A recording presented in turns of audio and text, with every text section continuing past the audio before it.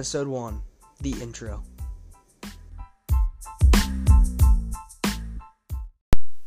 Welcome to the podcast, Why's That? I'm your handsome host, Ryan Friedoff.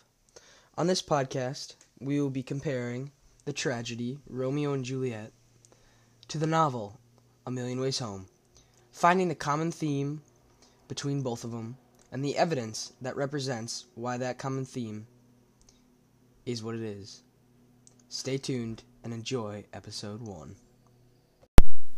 What would you do if the only person you had in the world and the only person you fight for ended up dying in the end and leaving you in pain? This is not only shown in Romeo and Juliet, it is also shown in A Million Ways Home.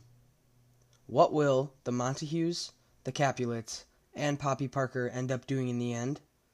Keep listening to find out. Romeo and Juliet is a tragedy, written by a well-known writer, William Shakespeare. The story is based on love. The love is represented by more than just two people. And the love between Romeo and Juliet is tested due to the feud between their two families. It got to the point that the death of both Romeo and Juliet stopped the feud between the families forever, leaving the families grieving, but the situation thriving, because the long hatred between the families is now over. A Million Ways Home, written by Diana Dorsey Wingett, is based on a girl who is not only fighting for herself, but she is also fighting for her grandma, who was recently placed into a nursing home due to health complications.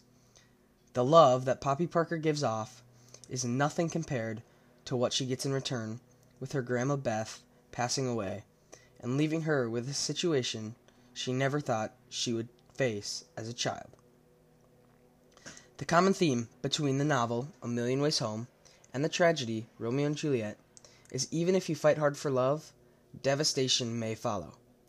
It is represented in A Million Ways Home by Poppy Parker fighting for herself and her grandmother, and in return, she gets the passing of her grandma Beth.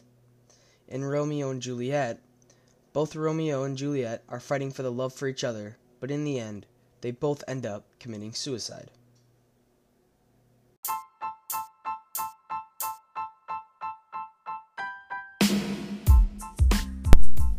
Thank you for listening to the first episode of Why's That? I'm your handsome host, Ryan Friedoff. If you enjoyed today's episode, stay tuned. Episode 2 coming out tomorrow. See you there.